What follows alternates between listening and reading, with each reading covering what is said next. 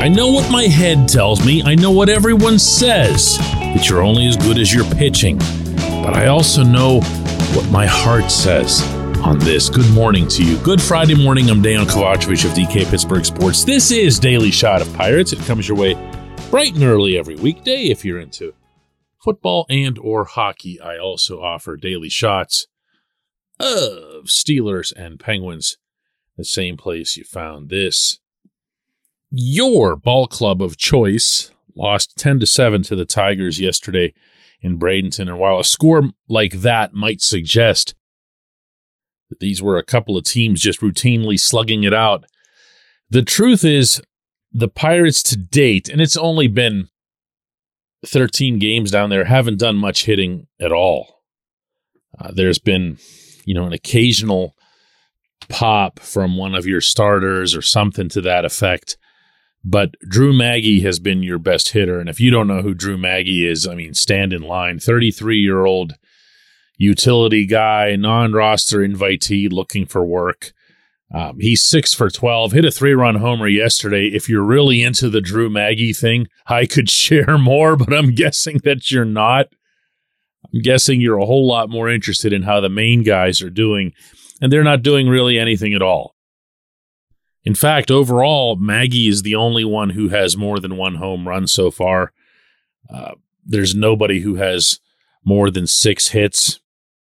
And while I'll be the first one to point out to people who don't make it to spring training on a regular basis that this is that point in the grapefruit season where the pitchers are ahead of the hitters, and it's something that's visible. You see late swings, you see uncomfortable swings at off-speed stuff, and eventually that rounds out.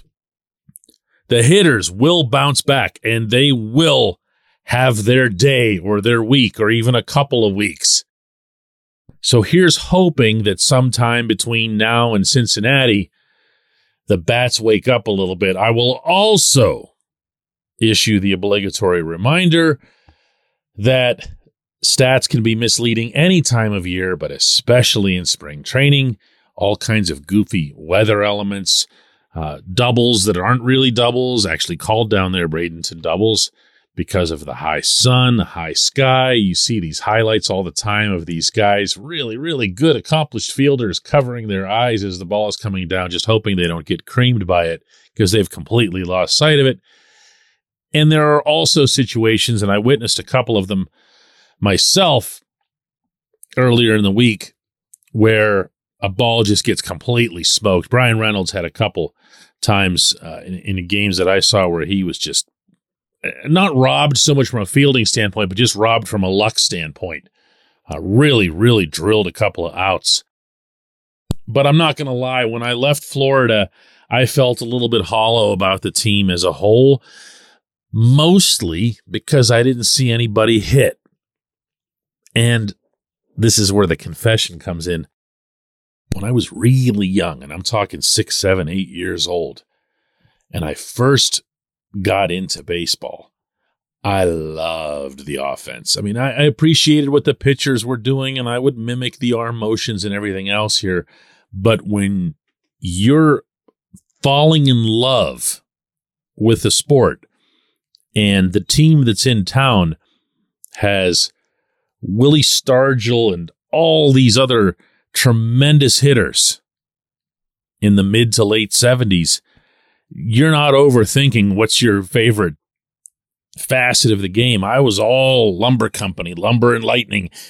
And ever since then, I even in attempting to be this really, super analytical, objective observer of things, I still view baseball and any machismo related to baseball through the prism of being able to hit the living snot out of the ball.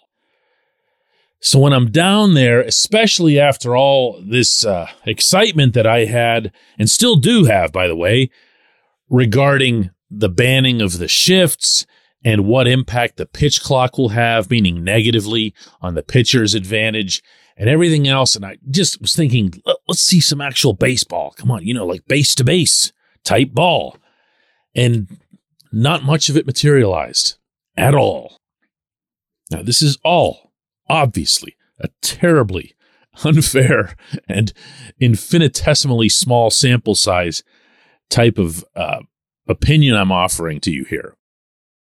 By this time, I don't know, Monday, the next episode of this show, I could be talking about how the Pirates just completely raked all weekend long and they looked fantastic and what an explosive summer this is going to be at PNC Park and whatever else here.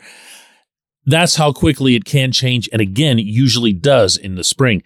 But I'm not nuts right now about this team's ability to score significantly more runs than they did last season when they were, of course, Major League Baseball's worst offense and the worst offense we've ever seen in Pittsburgh. So the bar's low to begin with, but I'm not really feeling like raising it all that much. Maybe some of the positives will take over. O'Neal Cruz can look more like the one we're expecting to have the biggest breakout out of anyone. Bryan Reynolds will show to everyone that he's worth the extension that he feels was worth demanding the trade over. Ke'Bryan Hayes can bring back his pop. Andrew McCutchen, you want to talk about somebody who'll be older, but maybe more motivated than anybody else. Kutch is going to want to show well in Pittsburgh. Kutch is not the type at all to come back here and think it'll be completely acceptable for him to look like a really old version of his previous self when he knows that Pittsburghers will recall him the way he was and not the way he is. I'd like to think that'll happen. I'd like to think the two veterans that were brought in, leader types, Carlos Santana, Ji-Man Choi, will function as a nice, you can't really call them a platoon since those are two separate positions now, but a nice combination that you can have right-left working for you over there, and a dramatic upgrade, obviously, over anything that was at first base last year. You'd like to think Jack Suwinski, in addition to popping another 19 home runs, can be a lot more productive, strike out a lot less. And you'd like to think that Rodolfo Castro has some of that Cruz-type breakout in him. He certainly has the power. I'm not even going to bring up the catching. Austin Hedges can't hit at all. He's a defense-first and defense-only catcher. However, if and when Andy Rodriguez or Henry Davis makes it up, now you're actually going to get some offense out of that position. So it sounds okay, right? It sounds okay. I want to see it start looking like that. When we come back, J1Q. This portion of Daily Shot of Pirates is brought to you by our friends at North Shore Tavern. That's directly across Federal Street from PNC Park. It's home of Steak on a Stone, an eating experience, underscoring the word experience. The steak is brought to you partially cooked on an 800-degree stone, and you do the rest. It's a ton of fun, it's a great meal, and it's a baseball atmosphere like no other in Pittsburgh. North Shore Tavern, right across Federal Street from PNC Park.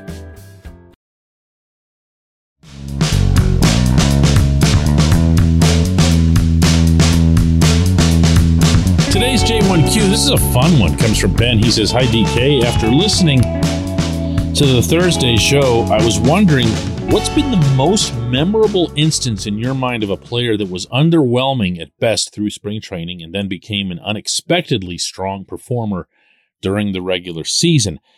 It's funny how often I think of this in the reverse. I remember and covered the Ronnie Paulino 556 spring, in which not only did he have that obscene average for a month and change, but also just pulverized the ball. One of the hardest doubles you've ever seen. Home, road, lefty, righty, didn't matter.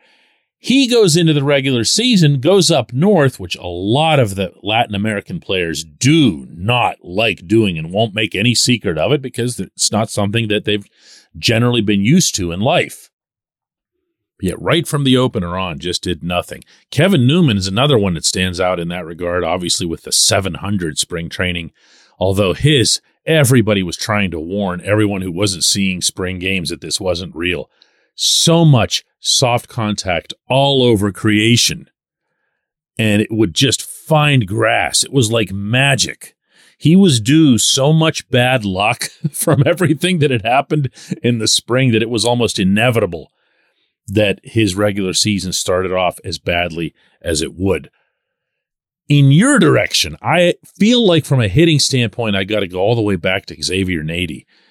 There was a point, for those of you who go way back, where the X-Man had to drop this crazy leg kick that he had. You don't see this in baseball anymore, by the way. There's a reason for it. Hitting coaches hate it. They used to understand and forgive and allow that sort of thing to their hitters because the hitters would say they're using it as a timing mechanism or something to that effect. Don Long, who was the hitting coach at the time, just a terrific hitting coach in addition to being a good guy. Donnie worked with X and talked him out of the leg kick and said, we're going to spend a whole spring of doing nothing at all other than making sure that that left leg of yours stays put. Well, the left leg stayed put, but so did his bat. He didn't even want to take his bat off his shoulder. And when he did, the results were awful. Sooner rather than later, X figured it out, had himself a pretty nice April, and before long, no pun intended, Don Long had made X a very, very wealthy man in addition to having done that over the course of his career for Jason Bay, which is one reason I get kind of edgy when people say that Jose Bautista got cured by the Blue Jays after the trade. Not true at all. Don Long would have done the same thing in Pittsburgh. For a pitcher, I don't have to go back far at all. I really didn't like what I saw of Jose Quintana last spring. And I know I should have been more patient given his pedigree, but he also was coming off a couple of shaky years in the majors that forced him to sign the bargain basement 1-year deal that he did with the Pirates. It is to his credit, and according to Jose himself, to Oscar Marin's credit, that he was able to get the deal that he was this year.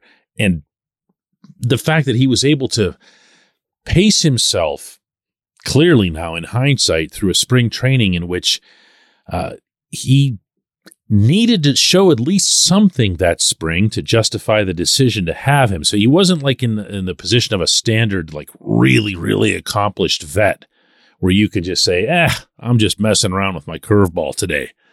He had to show something. And he did, I guess, just enough of that. The Pirates bring him into the regular season, and then it was just, you saw it. Lights out the whole way through. I appreciate the question. I appreciate everyone listening to Daily Shot of Pirates. Again, we'll be back with another one Monday.